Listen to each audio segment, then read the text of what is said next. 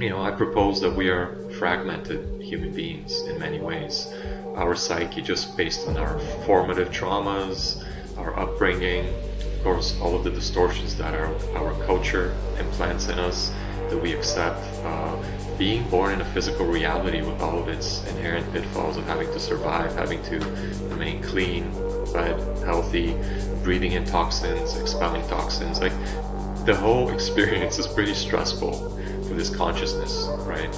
And so if we are to reach a higher order, we need to integrate all of those fragmented parts. We need to see them and know them, because if they're in the way and we're avoiding them, there's no way we can actually be whole and we can accommodate for the light and understanding of a greater capacity without knowing those parts, without understanding them, integrating them, loving them, whatever it is, and then clearing them. So in order for us to grow more, we need to know what is keeping us locked down. I think it's easy for us as humans to get stuck in all of these exciting material distractions. And because we are made to be first and foremost biological creatures who have forgotten their spiritual nature, it's very common for us to get fixated on the survival circuit and to stay in that circuit and really, a lot of us are super fixated now on technology, and that, maybe we will or not get into that, but that will spell doom for the humans. Let's just, for the sake of argument, assume that there are impersonal laws which shape our existence so that everything can be the way it is, right? So that we can be in our physical reality, so we can think, talk, speak, there can be wind, water, with all of its laws, right? And when we don't understand the inner laws of consciousness, fall prey to them. Even if we look at a astrological sort of influence, the influence of the constellations and the planets in our space, our place in space, if we are not aware of those influences, then they will make us do certain things because we are unconscious, and we can be more prone to be angry, or more prone to be cheated or lied to on a certain day, or be jealous, whatever it is, to have no inner sovereignty, to have no boundaries.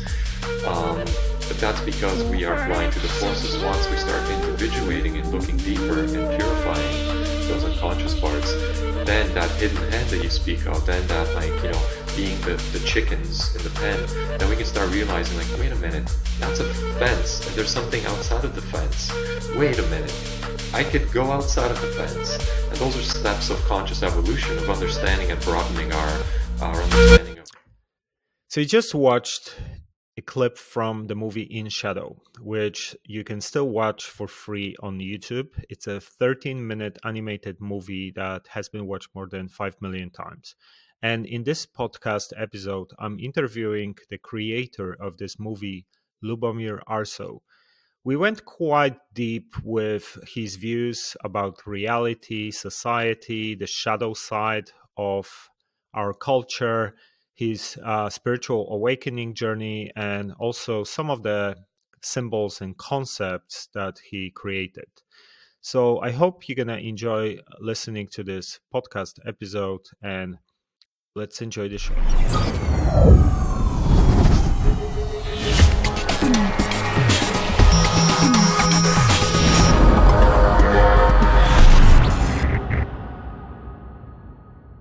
All right, so this is Mike Sigula from TrueFear.com, and this is TrueFear Podcast episode 6. And my guest today is Lubomir Arso, originally from Bulgaria. He moved to Canada at the age of 12. Lubomir is an award-winning artist and animator. He worked on some major Hollywood productions such as The Ice Age and The Book of Life. He's the mastermind behind a movie called In Shadow, which he directed and produced. In Shadow has been watched roughly 5 million times, both on YouTube and Vimeo. The movie takes the viewer on a journey through the fragmented unconscious of our modern times so they can face the shadow. So welcome to the show. Thank you, Mike. Yeah, I must tell you that this is one of my top 5 movies. And I remember exactly when it came out. It was November 2017. My good friend Gavin Nascimento, who's an activist, I think he saw it first and he sent it to me. And, I was pretty blown away. He was like, just make sure you put headphones on because the music fits perfectly the animation. So we're both like, we're big fans of these kind of movies. I mean, documentaries like Zeitgeist and all these kind of films. And this is, In Shadow is something that I kind of still recommend to a lot of my friends to see. When they wake up or they're on this journey of awakening.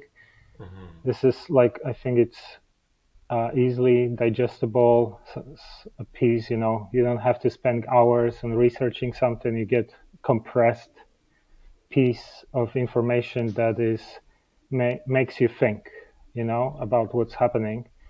So, I just wanted to acknowledge your work and thank you for putting it together. I really think this is an amazing piece of work. And I would like to start by just asking you, what was your process of awakening? Because obviously from the movie, we can see you have a lot of knowledge and you have views about how the world works on different levels. So maybe you can start by just explaining the journey. Was it through education or just intuition or some experiences you had? Like maybe you can tell us about the whole process on your end. Yeah, it's a tall order, but I'll try. And thank you for the good words. That's very good to hear. So yeah, my process of quote unquote awakening. I think the term awakening gets thrown around very easily. I actually don't like the way it's used by many people, and maybe whatever you want to call it, the truth community, etc. And I feel there are individuals who have different gradations of the word awakening. And what I understand from you saying awakening is, I suppose, awakening to greater reality that's other than what is presented as the dominant narrative of, corporations work like this, human beings do these kind of things, countries relate to each other in this way, wars sometimes just happen, these other things just happen. That kind of narrative, I think, is when someone peers through it with a sufficient amount of evidence and snaps out of it. I think that's what most people think awakening means. To me, there's a higher order of awakening, of course, when we see through the illusion and actually live and exist beyond the illusion fully. And I think very, very few people, if any, on our earth right now can speak about that. And perhaps, no, I don't. No, I'm climbing up the rocks, up the, getting cuts, falling down sometimes, breaking my nails, climbing more. Sometimes it's beautiful, sometimes it's not. But I think that's what the awakening journey is. But to answer your question, for me it happened with, I went through, in my teenage years, through the more usual Western tutelage of going through philosophy, going into, social studies, etc. And then in my early 20s, finally embarking upon, the journey of entheogens, shamanism, and really experientially peering behind the veil and really experientially feeling, knowing, seeing, having my perceptions de-scrambled from the cultural veil, from just the general veil of my own personal filters and the cultural filters that prevented me from seeing reality. And of course, those partly are still there in various degrees. So with the entheogens, etc., I started getting into, many of us, especially European descent, because of modern times, we've lost touch to our own folk roots. We've lost track to our own native wisdom. I come from Bulgaria. We went through, tumultuous history, our own deep native wisdom. A lot of it has been lost. A lot of it is re-emerging. But, went into the Eastern sort of school of thought, which is very informative. It still helps me a lot. And beyond that, started getting into more of the Western esoteric traditions. And there's a lot of wealth of information, insight, and techniques in unveiling the inner landscape and understanding how the inner landscape creates the outer experience. And from there, of course, I started the more parapolitical awakening of, what the machinations are behind the external world as we experience it. Happened when, very similar probably to you and many others, when things did not seem right about, 9/11, of course. And from there, the journey started unraveling more and more because I was sufficiently prepared now from my entheogenic experiences, more and more contemplations, meditation. I reached a more subtle level of perceiving and weaving reality together.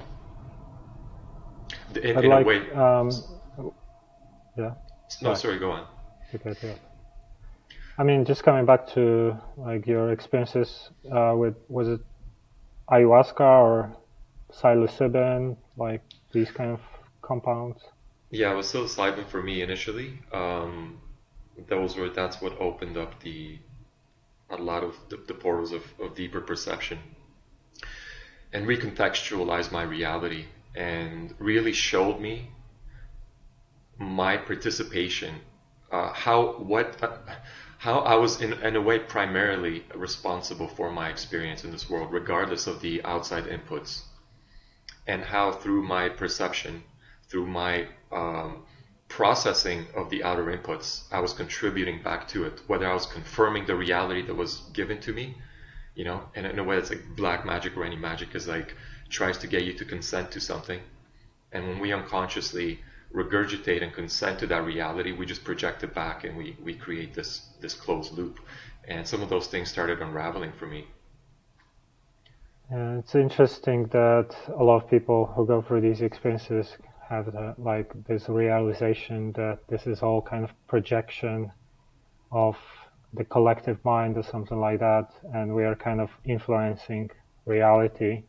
Is this something you felt?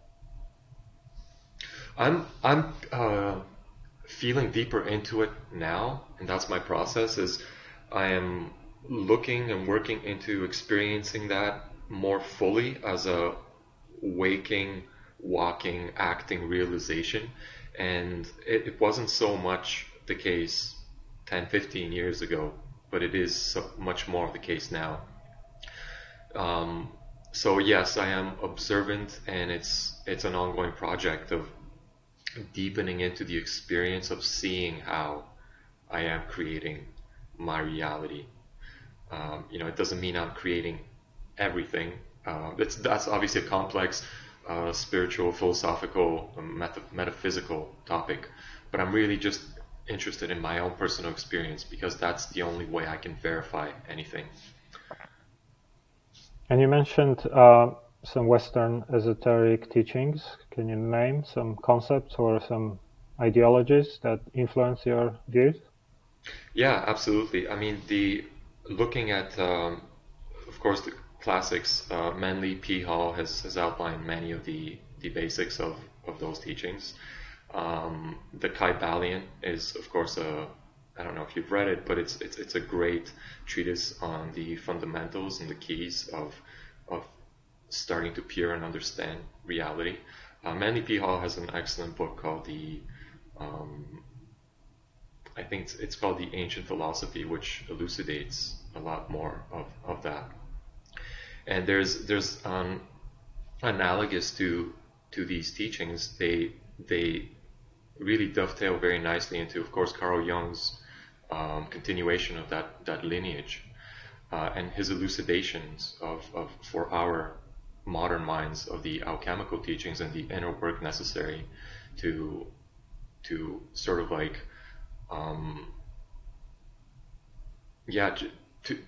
to bring to a higher order the inner world, to synthesize, to integrate the fragmented aspects of us. And the main thing I have been working with is what I think these days would be probably a triggering topic if it's not properly framed, but the masculine and feminine, or the go, flow, active, passive components of reality of our universe. and working with those within myself and seeing them in the world and how they interact. How the divinity, sun, how it acts against the material earth, what that means within our psyche, within our experience, the automated state of matter, which goes into patterns and it's very programmable, and then the creative capacity of spirit, which impregnates matter. And when those two work together, they create they spiritualize matter into a higher order so that it elevates and it evolves. And that sounds somewhat abstract, but it's actually super discernible within our own inner world. For instance, if we wake up every morning and we go into the same patterns of like projecting our understanding of this is what politics are, this is how I feel about this person, I'm just going to be tired, play some video games, going into that same pattern, that's more like succumbing to matter, to pattern, to history, right? But if we want to change, if we want to imbue ourselves with something higher and really be present, we have to call in, we have to make available ourselves for a higher consciousness, spirit. That means we have to start feeling and peering into the patterns and infusing them with awareness so that we can gain presence fully within ourselves, within our bodies, and thus bring all that into a higher order so that we can start bringing choice and free will into matter, which I would argue when it's unconscious, it doesn't have free will. So we have to earn our free will by constantly seeing where we're automatically acting and behaving. Yeah, it seems like if you look at evolution, reptilian kind of brain, there is a lot of just mechanisms based on external stimuli and instincts, and then the higher complexities, neurocortex, makes you more kind of like think, be more aware, be more present, make decisions not only based on these simple factors. So this seems like it's evolution goes towards this pattern of complete self-awareness and complete free will, and making decisions without having programs running in the background. And it seems like a lot of people who are more kind of on this path, they notice when they are programs, running their lives or not. Like I can see a lot of people who are repeating patterns without noticing them at all. Yeah, for sure. It's interesting because we need patterns to evolve to a certain point, right? So in order for us to function in reality, to walk, to eat, we need to internalize patterns so that they're automated. So we don't have to think about talking or walking or running or sending emails, whatever. So it's almost like it's like training in martial arts and art and whatever it is. The repetition of the movement ingrains it, and so it becomes a new baseline. But the problem is when we are very practical and just oriented toward gaining those skills, it's like they're necessary, but at some point, we have to reach beyond them. And I agree with G.I. Gurdjieff, who says, conscious evolution is not something that happens. And I agree with this more and more. It's not an automated process. Conscious evolution can only happen when there's conscious will that is developed that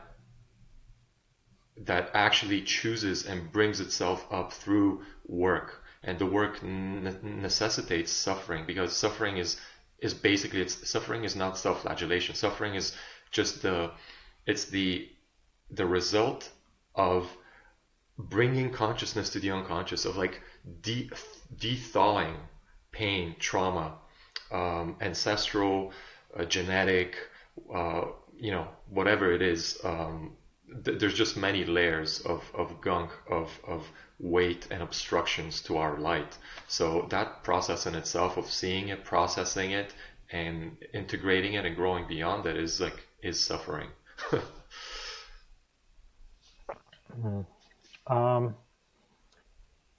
What about, like, maybe let's just, before we're gonna start going deeper into like the meaning, the shadow side, and the symbolism. Maybe you could just quickly give us some idea on the process of making the movie. You spent a couple of years, right? Like a lot of people don't know how much energy goes into creating a 13-minute movie, right? Yeah. Like, what was the process of like getting the ideas? Was it just like one day you woke up, you had this idea, or was it something that, you know, gradually evolved over a period? I'm just curious because I'm always interested in this artistic process. I'm working on some other projects, like some books and ideas for books, and some of these kind of happen instantly. Sometimes it's like a long process, many years. These ideas kind of formulate.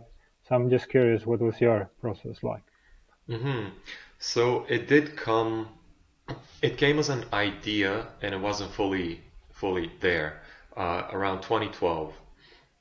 So it's very fitting because a lot of us around 2012, of course, and before that, were doing a lot of thinking, research, talking, assuming many things about this potential reversal or a time of revelation, a time where we had to see what is really going on and bring ourselves as humanity to a higher order. And that was the mythology that a lot of us were resonating with. And based on that, and based on the consumption of my so-called dark unveilings of the world and what was really happening according to what I understood, that came to just the sum of all those parts for me came into some sort of like visual explosion in my mind, and I started seeing this audio-visual presentation experience and the possibility of that actually being real. And it was after seeing I, Pet Goat 2, which made me feel like, okay, so there is an audience for this. People do understand more abstract symbolic images and they do work on the psyche, they work on the subconscious, they work on the heart, and they do something. And maybe we don't exactly know what it is, but there's a deep, an impregnation of like deep feelings. And that really inspired me. And so having a notion of the general project that I then I put it aside for a few years, started working, and it was around, I think it was 2015. I was working on a like a animated Hollywood movie, and I quit because I couldn't. I felt it was just so meaningless. So I quit, and I took a year off, and I basically worked on In Shadow. And the process was I wrote a very minimal, basic script. I broke down the hero's journey of how I wanted the audience to see and experience this weaving together of this tapestry of our culture, our experience, and the modern world, and to recontextualize what we took for granted, like our experience with a doctor or our experience with a politician. I wanted to recontextualize that in a way that brought what I perceive to be more of a reality. It's almost like clairvoyantly seeing through what we're presented and seeing something of its heart. It's funny, some people have mentioned, and I take that compliment to heart. Some people have said In Shadow is a documentary, or it's funny hearing that from different people. But so after writing it, I thumbnailed the whole film. I plotted out the basic images, and then just went into drawing all the assets. I don't want to get too technical here for the audience, but to save, because it was done basically on no budget with some very helpful artists who composited the images. I drew the images, I separated them all in layers, and they were under my direction, where we created the rest of the film, so that in a way that every image could be, in those 2 to 3 short seconds that we saw it, we could glean its meaning. But the intention was to have this barrage that was perceptible, yet people would want to stop and see, that there would be like repeatable viewing value in it. And I wanted it to be concise enough so that it really hit hard as a full experience, because it covers so many things. If that was done in like a 3 hour documentary or a 10-part series, it loses some of that momentum. But when we encapsulate this whole experience of being human from this one point of view that I present, and then sort of like breaking out of it at the end to see it from this other greater vantage point, I feel that that little package, that's like a little, red pill that I was hoping would be effective in some way. Okay. So as a description, you actually included Carl Jung's quote, "No tree, it is said, can grow to heaven unless its roots reach down to hell." Can you elaborate what is the meaning behind it? Why you included it as a description of the movie? Yeah, I thought it was a very apt and insightful quote.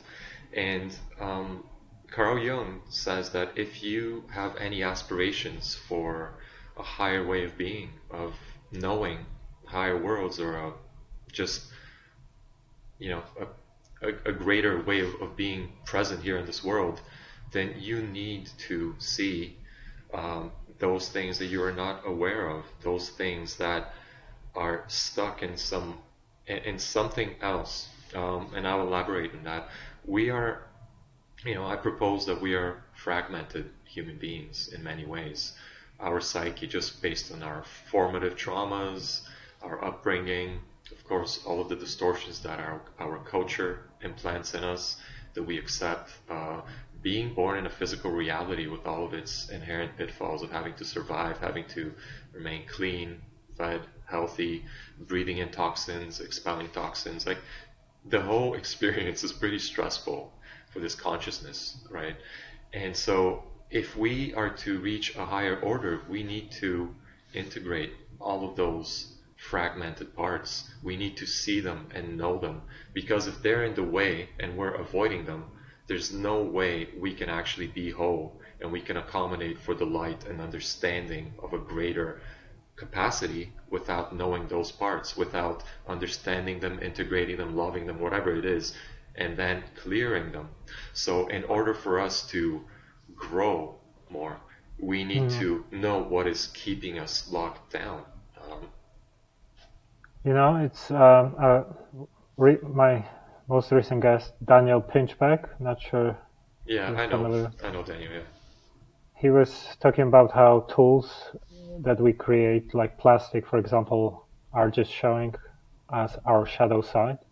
So you have a plastic bottle, which is convenient, easy to produce, but pollutes the environment, right? So it's like these things we created are actually a reflection of that shadow side, and they are stopping us from evolution, right? Because now we are destroying the climate, the planet, all these different things that are a reflection of what's going on inside of us, and the tools that we created are actually slowing us down to reach higher level, or maybe can even bring our doom in the result. That's what do you think about that? I guess this is something. Yeah, I think it's easy for us as humans to get stuck in all of these exciting material distractions, and because we are made to be first and foremost biological creatures who have forgotten their spiritual nature, it's very common for us to get fixated on sort of the survival circuit and to stay in that circuit, and really, a lot of us are super fixated now on technology, and that, maybe we will or not get into that, but that will spell doom for the human spirit if it keeps going the way it's going right now. But so Daniel's saying that plastic is in a way a projection of our shadow. Yeah, I could see that. I mean, especially if plastics are made from petrol, from like fossil fuels, and if fossil fuels actually do come from dead creatures from past millennia, we're turning those into plastic and stuff. There's something interesting there. But I do feel that in order for us to evolve in this spiral of like there's a cyclical nature, yet hopefully it's a ascending cyclical nature.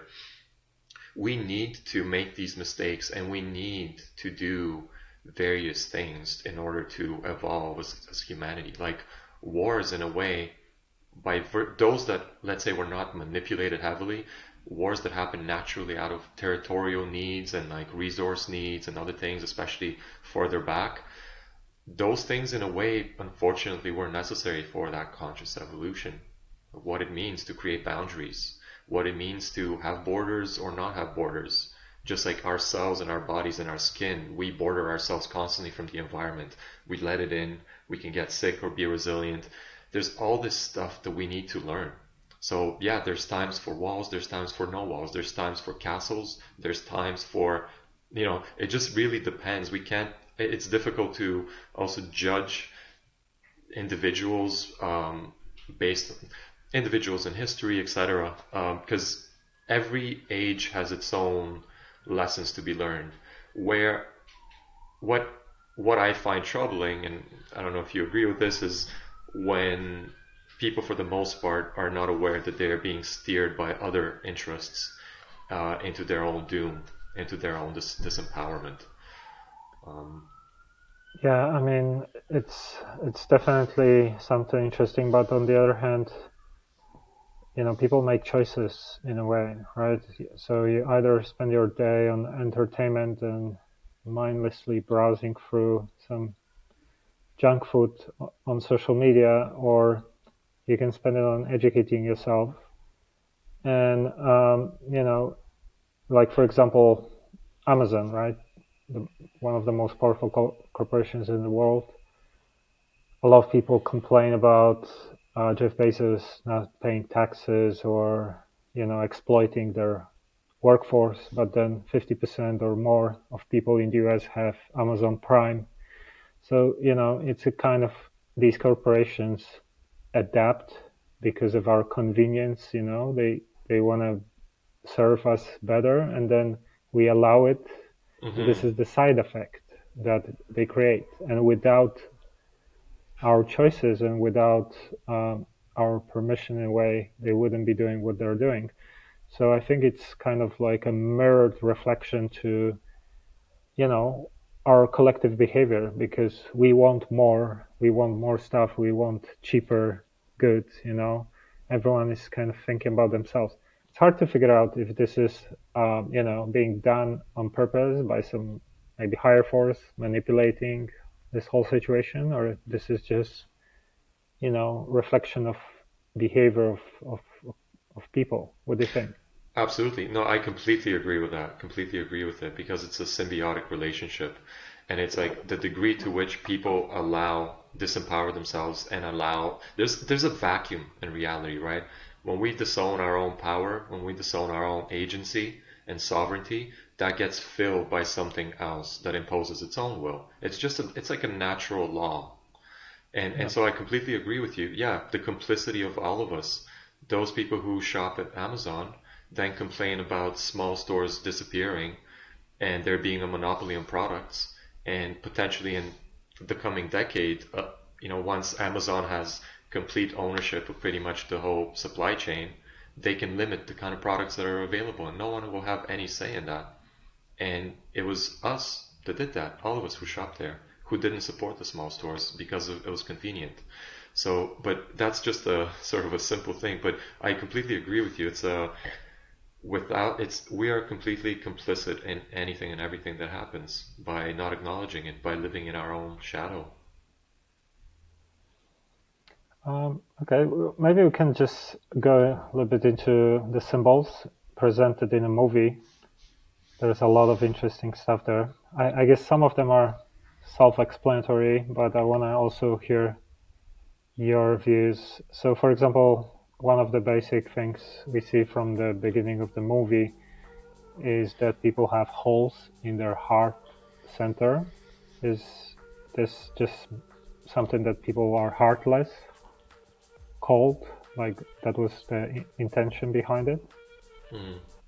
Yeah, I think that's definitely the most obvious interpretation, I guess. And what I meant by that was my experience of the inner hole of lack, this eternal feeling of lack and not enoughness, and this dissociation from our true self, which has never been accessed due to either a lack of introspection, any inner work, self-reflection. But that deep hole, for it to be fulfilled, it needs something greater than just external objects of validation, whether they're physical, whether they're validation in the form of rewards, achievement, image building, through social media, any sort of achievements, career, whatever they are. We're trying to fill that sense of lack, that empty hole, and it can never be filled externally, right? So that's what I was trying to convey with that. Yeah, it's interesting. It's kind of it's never enough. It's whether it's like your validation from people outside of you or material possessions. It's always like you want more and more and more and more. It never ends. So you never are fully satisfied, and you have to find satisfaction inside of you, right? That internal happiness. Yeah, because it's a perpetual avoidance of the inner landscape of where we actually are. Because it's when we start looking inward, before seeing the the bliss, the satisfaction, the fulfillment of our own light, there's a lot of discomfort and again trauma in the way, and that we just do not want to face. We don't have the tool personally or culturally to access those parts and to stay in that discomfort so that we can unravel what is in the way. And so it's much easier to then just look with like outside again and just try to satisfy that pain by again, whether it's achieving through hyper success, whatever it is, avoiding the inner journey, because again we don't have a map for it right now. We're suffering, we're malnourished by a lack of wisdom, elders, and a cultural map and framework for doing this deep dive, this journey of unraveling the truth within us, of healing, and coming to the truth of who we are and what this experience and matter is.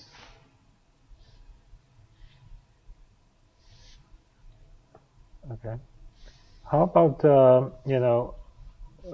we often see a lot of the figures in the movie have squares on their heads.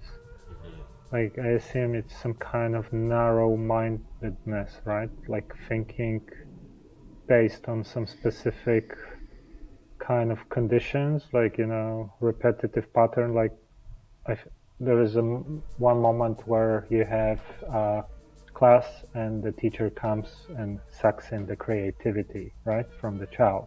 So that seems to me like, people are naturally creative, but then the system is putting us in a box and makes us think in a specific way. Is this the meaning of these squares? Yeah, that definitely that is the was my meaning. interpretation. For sure. And I just want to say before I go into that, I was hesitant for the last 3 years to speak at all about the meaning of anything in this short film, because my interpretation could then be confused as some sort of like definitive statement on the film.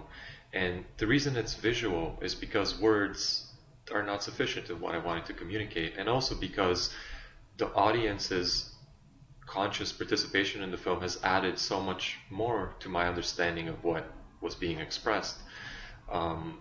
Because these symbols are so rife with meaning, and many people can see them from different ways and really add to the truth. So yeah, what you're saying makes complete sense, and I agree with it. And then to go further with some of my own insights, yeah, the cube is certainly a binding symbol as I see it. The square represents matter,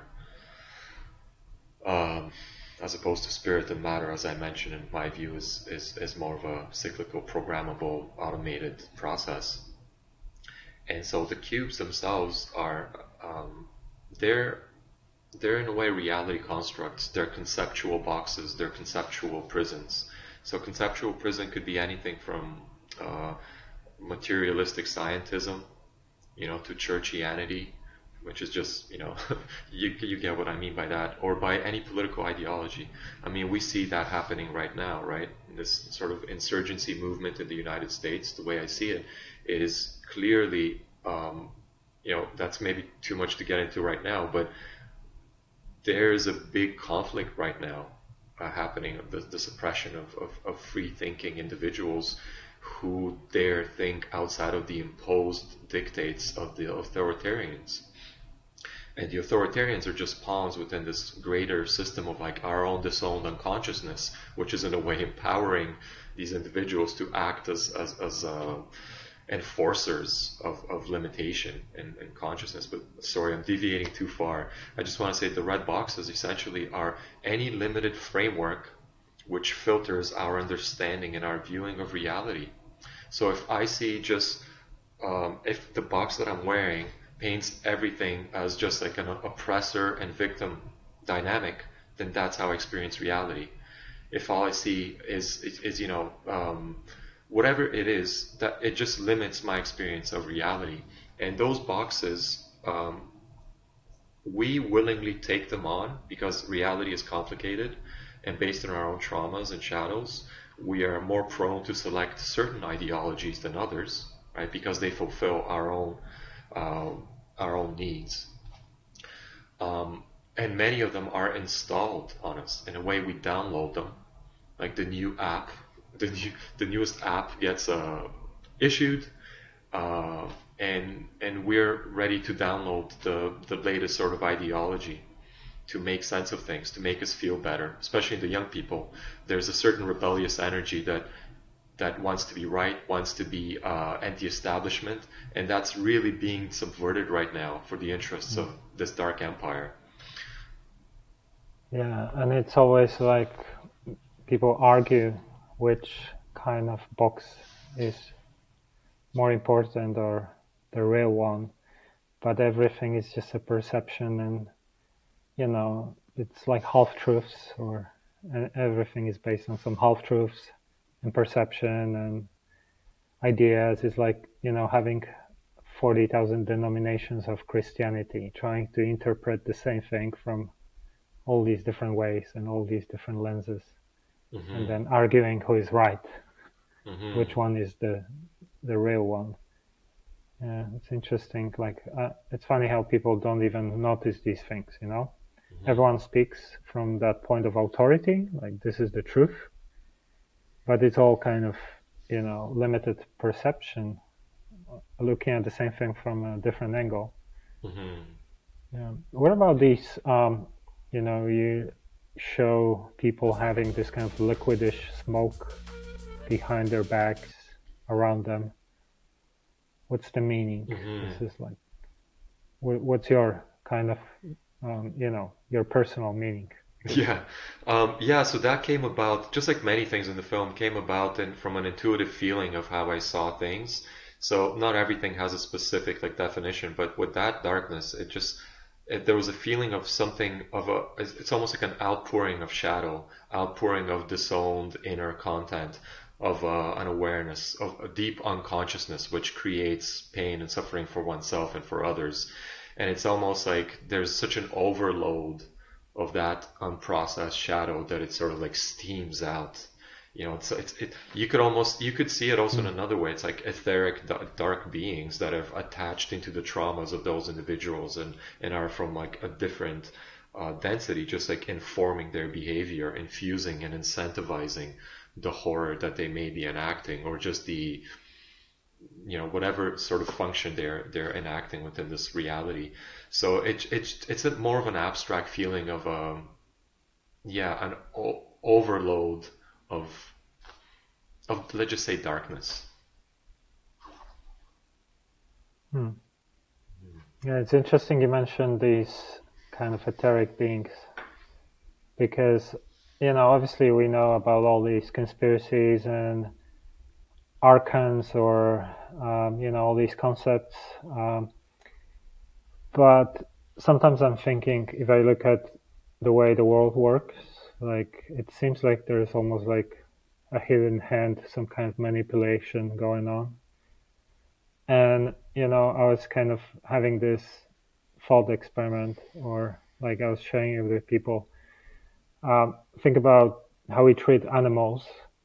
We treat them like some kind of resources that don't have any sentience or any kind of emotions or feelings or anything like that. We just, we maybe there is a higher level and someone uses us the same way as we use resources or plants or animals, but there is just they are more advanced, so they understand the laws of physics and other things on a deeper level, so they could create like this playground for us that makes us believe that we are living in a reality which in fact is just like we are like free range chicken running in some kind of experiment and generate some emotions, and someone is just like feeding on these emotions. Like everything we do is kind of generating emotions. So a lot of people believe like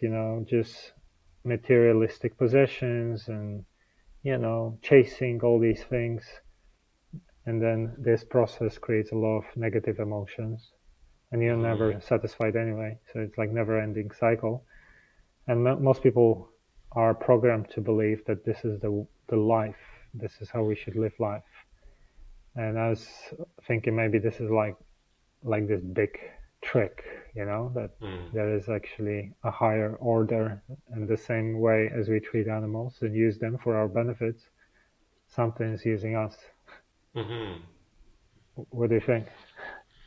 Yeah, I mean, for me, nothing is too wild to consider. I personally love really casting out these big ideas and then just substantiating them slowly by more data. But what do I think about that? Yeah, I think it's entirely possible. I don't know what else to say beyond that. I don't have too much data on it, but I think what I can say is, maybe repeating something from what I said earlier, is we are clearly caught up under a whole bunch of laws that are beyond our control.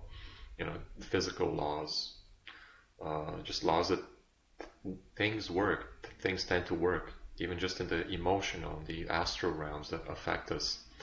And when we don't know what those laws and forces are, then we are puppets to those laws.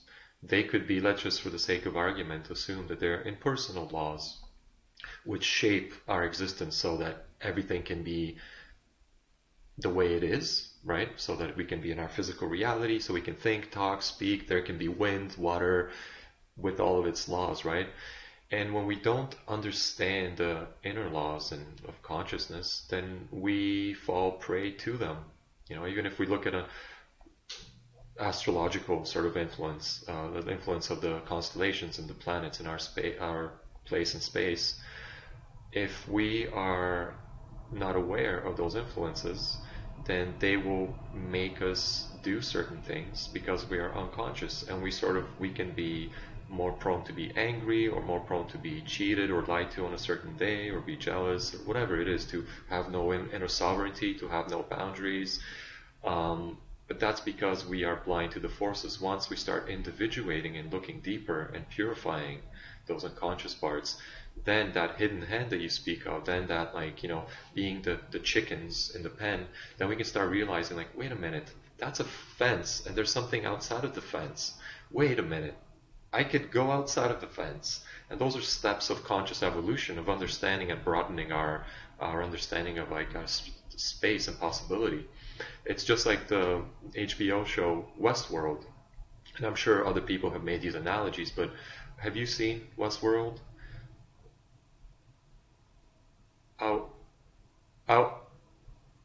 Okay. Yeah, I'll actually just repeat that. So it's very much like that HBO show, Westworld. Westworld is essentially about a big theme park in which cyborgs are used for the pleasure and role-playing of human beings, which come in and play with them. But gradually, those cyborgs, those robots, start becoming sentient and self-conscious and self-aware of what's happening to them. Previous to that, they were just running programs in this game for humans to come in and play with them. They could violate them, they could kill them, they could ally themselves with them, and every day these robots would just go through the same programs. So that HBO show is a great allegory for the awakening of consciousness in human beings, in which we start seeing through our programs, our personal, collective, cultural programs, and start earning the right to have a choice, to actually make a choice, to be like, wait, there is a greater landscape. Wait, there is a hidden hand. There's people in a control room programming me as a cyborg to run through these programs. That's a wild idea, but it seems to be true because I'm experiencing it now. So it's these like layers of greater and greater understanding, and then acting accordingly to, in a way, to then integrate that understanding into a higher order of being and becoming more and more sentient and human. And so these cyborgs, in a way, gradually earn their right to be sentient creatures. And I'm not in any way, I'm not here saying that machines can be humans, but... What about, like, we see these television anchors having some kind of pipes hooked to their heads? Can you tell us the meaning of this? What was your intention behind it? Yeah, I think that one's kind of self-evident. There is no real reporting, there is no real information being divulged. There are authorized interpretations of events that are promulgated and synchronized among all mainstream media, and they don't come from well-intentioned anchors, journalists. We no longer have investigative journalism. We don't really have journalism either. So it's just an indication, a very blunt, direct indication of the nature of regurgitation of what is called or what passes as news these days. It's interesting because, with other things, like you portray someone creating a movie, and then these, individuals kind of narrating or putting ideas for the movies, or with celebrities, they're on the leash. So almost anything that is in the public domain is kind of manipulated to create perception, right? Or some agenda. Yeah, maybe I wouldn't, I guess, be as extreme to say that everything is, but yeah, there is a lot of the main, I would say, no, I wouldn't even maybe go that far, but yeah, that is what it indicates. What about, there is this moment in the movie where people are kind of, you have arrows pointing at people, and then they have lamps behind them. I was thinking, this is just like narcissism. Yeah. Just look at me. Like, totally. Yeah. Yeah, it is narcissism. It's self-centered narcissism, which uses all of these personal egoic enhancements in place for unfolding the true self and knowing oneself fully and relating to other human beings in a truthful way.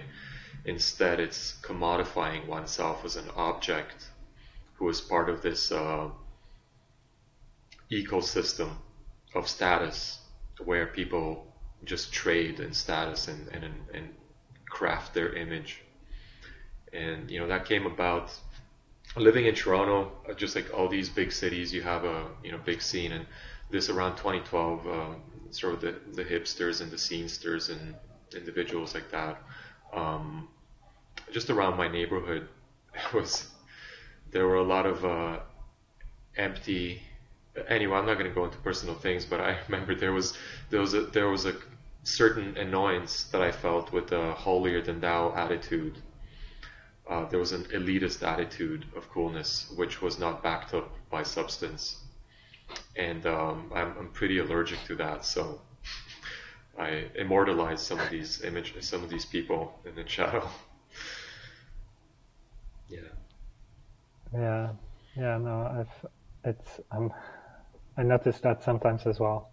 Mm. Like, someone's having tattoos and then kind of they define their personality instead of like expressing the personality. Like, they are the tattoos. This is their personality instead of just kind of like being a symbol of something deeper. It's Hmm. kind of funny. It's, being cool is the most important. And anyway, but this is again like, I don't like to judge, but sometimes it's hard not to. It's just Yeah. funny Yeah. to observe. Yeah. And I Um, think that whole status okay. game. Sorry, go on. Yeah, no, yeah, yes. The status thing, it's often very visible, especially in like Western countries like US, or even here in big cities in Poland. I'm noticing that quite a lot. It's like, I'm better if I have better car or bigger house, like this kind of thinking. Hmm. Yeah, what were you saying about it? Yeah, the status game is it's another red square, red box around us, and it I guess we formulate our conduct in our society based on this primal circuit of where we fit within the social hierarchy and the social order, based on the symbols that give us primacy. So the symbols being like, you know, again, like whatever the appearance or these are the shows I saw, or this is where I traveled. All of these little enhancements, it's like Lego pieces, just building our personality, our social avatar. But yeah, it's caught up in that game of one-upmanship and just staying relevant and having the whole of like not knowing ourselves, completely, constantly pushing it and stuffing things in it. Um, can you tell us a little bit like what's the idea of the end of the movie? Because to me, it wasn't like as clear. Like a lot of these symbols kind of are self-explanatory, but maybe you can tell us what's your interpretation of the end of the movie when, like the shadow side is integrated or awakening is happening. Uh, I mean, to me, it's kind of, I'm curious, what was Hmm. your way? Yeah, yeah. I would rather avoid that, but I will say some things about it. And I've had people write to me who have said it much better than I could ever say it, because there is an inherent truth in the way that the film ends, but the way that it's framed verbally, um, there are various ways. They're not different. They're just pointing from different directions. And so I'll take a stab at that. But by the end of the movie, do you mean what parts? Just so I'm clear, because I'm just imagining like the last shot or two. What part are you Yeah, thinking? I mean, like there is, like this figure waking up, going to the cosmos. I think this starts around there. Yeah, yeah. So it's in a very brief way. It's about going deep within, being going through as I mentioned earlier, there's an element of suffering through the purification of all of those shadow aspects. So it's going through the purifying fire, facing the depth of ourselves, that deep ego slash evil slash material realm, which is part of us, which is part of our evolutionary journey, really knowing and facing that and subsuming it in a greater consciousness, in a greater knowing, shedding shedding away all the false shells of darkness, moving toward light past all the sleepers, those who have chosen to sleep, those who have chosen to sink into their patterns and remain in a robotic consciousness. And that's totally fine because it's a choice of free will. Moving past that in this ascendant path.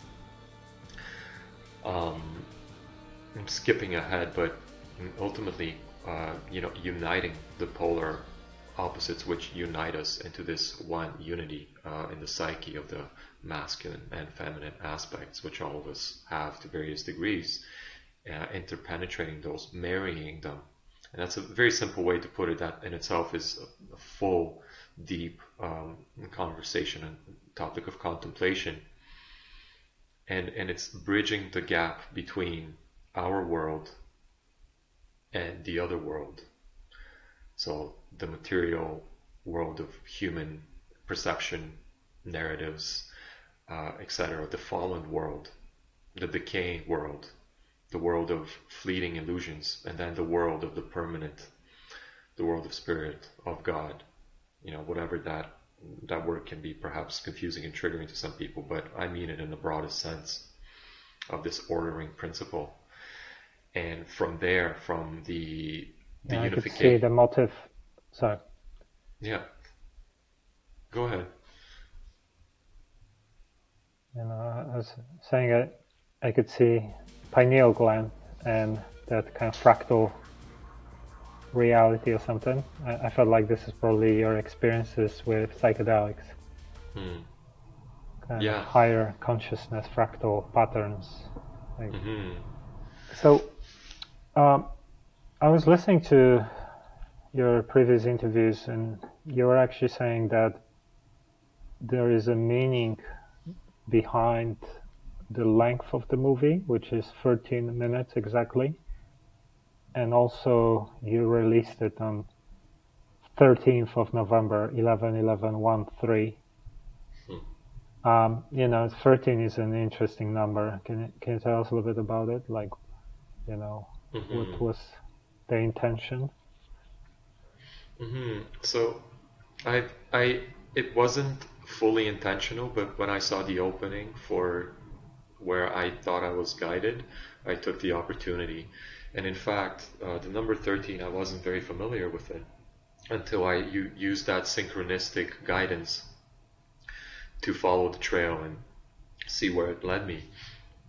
But 13, in my understanding, and I'm no expert in these matters, but 13 is a number of completion. It's a number of death in the tarot card. It is the death card, which is a renewal. It's the death of the old and the final opportunity of birth of the new. It's like a forest fire, which burns down the old trees and vegetation and creates an opportunity for new growth and new revitalization. 13 is also the point. I mean, you have the 12 disciples, you have Christ, you have many allegories in which 13 seems to be the cap that is the point which leads to, in a way, escape from the matrix, you could say. You have the 12 cycles, the 12 constellations. You have our reality is broken up in many sort of like pies of 12. The cube itself has the 12 lines that make it. And the 13 is also, it's actually very symbolic of our time right now. So it's a number of renewal, revelation. There's an apocalyptic thing to it, which apocalypse means revelation. And so I was, in a way, the film was being pushed toward 13 minutes, and I thought it would be very appropriate for it to be exactly 13 and see what kind of magical effect that had on the whole experience of the film. And yeah, November 13th came as well. And I thought that was the most appropriate time to release it. Exactly. Yeah, I agree. I think these numbers have symbols. They kind of reflect reality to some extent. So they're kind of like same way like a logo can compress ideas. Like if you have numbers, they can also express something, because numbers in a way express reality. So that's interesting. It's interesting also. I don't think I see art is such a powerful medium, and we don't see that many artists going into this direction to show the world these kind of concepts, wake them up a little bit. You don't have that many movies. The other actually animator that I'm familiar with is Steve Cutts. probably know Yeah, about him. yeah, I know his work. Yeah. Yeah, but we don't see that many. I mean, it's interesting. Why do you think, you know, we don't see a lot of, messages like yours in art, not only in a movie, but in different forms of art? What do you think Hmm. is the reason? Do you think that there are not that many people who are perceiving things the way you and me are, or do you think it's just hard to live and create free stuff because it obviously takes time? Yeah, it certainly takes It doesn't time. have to be free, but yeah. Hmm. What's your view? Like, why do we don't see more of this kind of artwork? Hmm. You know? Yeah, well, I think there's a certain subset of the population is interested in unfolding to truth and considering these sort of topics. So that population is represented, I think, probably somewhat equally across the spectrum of different careers and interests, right? So you go into regular work in an office, there's going to be a very small subset of people interested in that, just like there would be in the music industry. Maybe the music industry would be higher, but you know, whatever, software development or police officers or the Medicare. Like I think there's just a smaller subset of those individuals, just like there is in art. And one would think that art somehow creates more free thinking individuals who are more lucid in their seeing, but I don't think that's true. In fact, art can have much more neurotic and convoluted individuals, with who just need to express their traumas and work it out through art.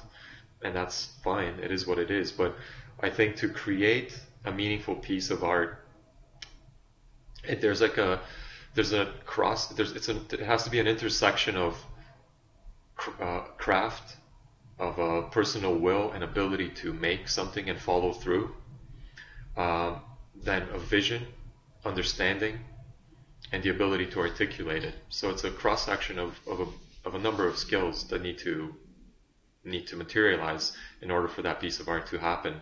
Also, this stuff takes time, and especially in the form of film and animation, it takes money as well, and it takes a team. Um, and it's difficult to get people on board when there's no money and you need a team to do it.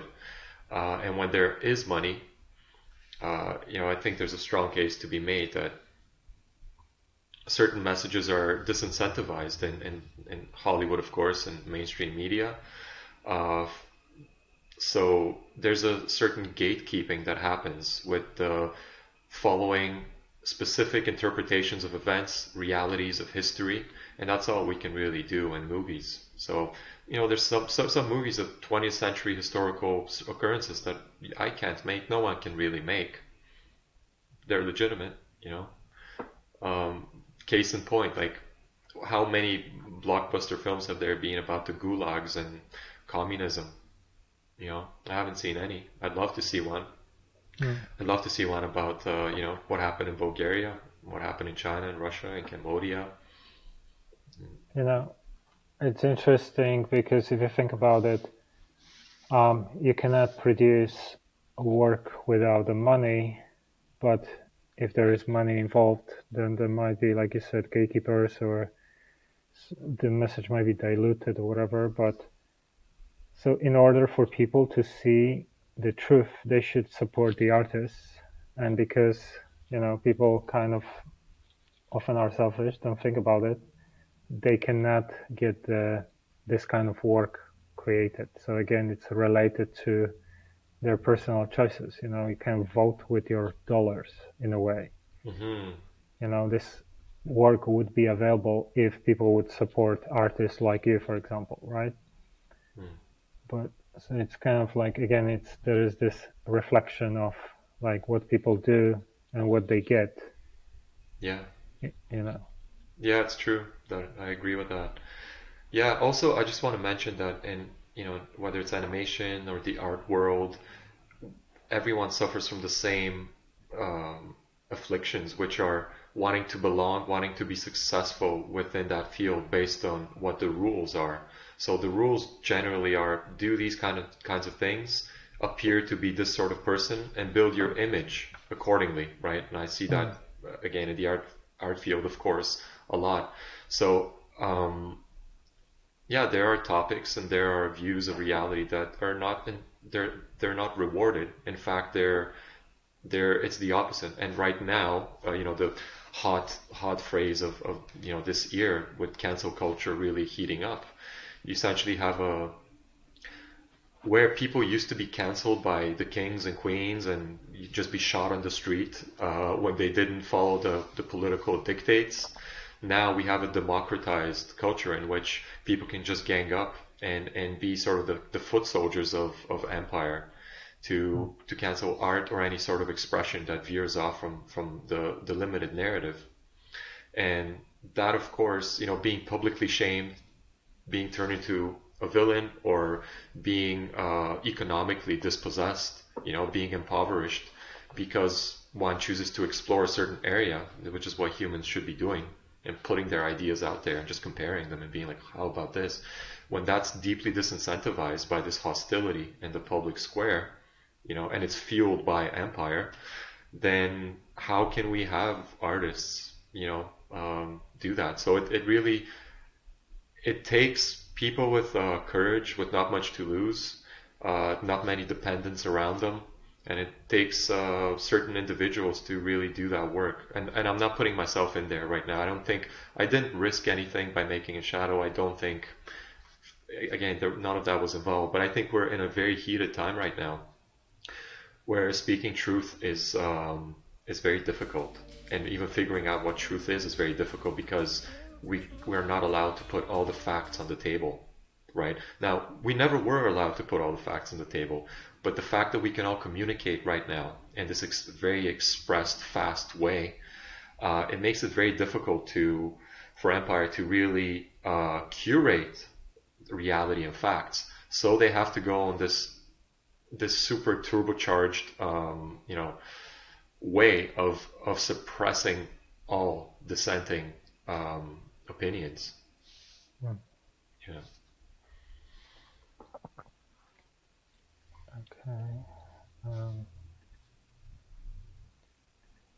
What was the feedback once the movie was released? You had a lot of people giving you feedback, probably contacting you. Was it what you expected? Did you learn anything new? Yeah, I learned some things. I guess I learned them in the moment. I don't remember all the insights I've got from various members of the audience who have written to me. But what I was surprised at is that it actually has made a big impact in some people's lives. I've had personal correspondences with some of those people, and still get messages when that really reinvigorated my belief in art, and really renewed my sense of the mission of art and its ability to enact change. So people who were, whether they were stuck, they were in a very bad place, they were on their way down and out of this world, and having this film bring them up and be sort of like a punch to the gut in an invigorating way, where it just like ignited their warrior spirit, their spirit of the dignity of being human beings who can be sovereign and take charge of their own lives, and ignite their spirit in a way that pushes out into life and truly lives and participates in life on their own terms. Like seeing something like that, that's amazing. It's incredible. It's more than I could have anticipated or asked for. It's pretty humbling, and it has nothing to do with me. It has to do with the piece of art that exists now, this 13-minute film, because it's its own separate entity. I can't even speak very much about it. I just sort of like every now and then I'll watch it just like everyone else and try to see what it's about, because it's really like outside of me. In a way, I birthed it. I went through the birthing pains, and now it's just out there to be experienced as its own entity.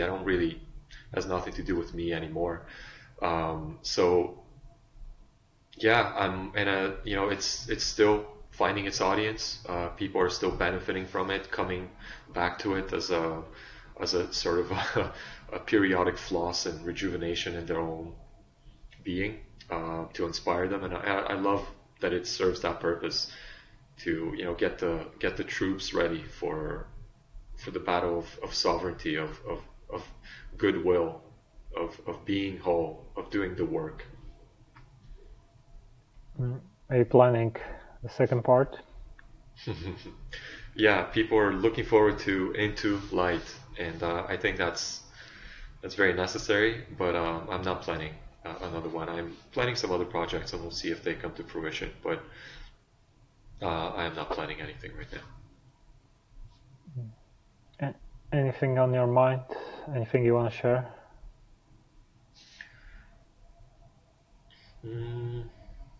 No, not really. Yeah, just watch the movie if you haven't yet. All right, so I think we're gonna finish the conversation.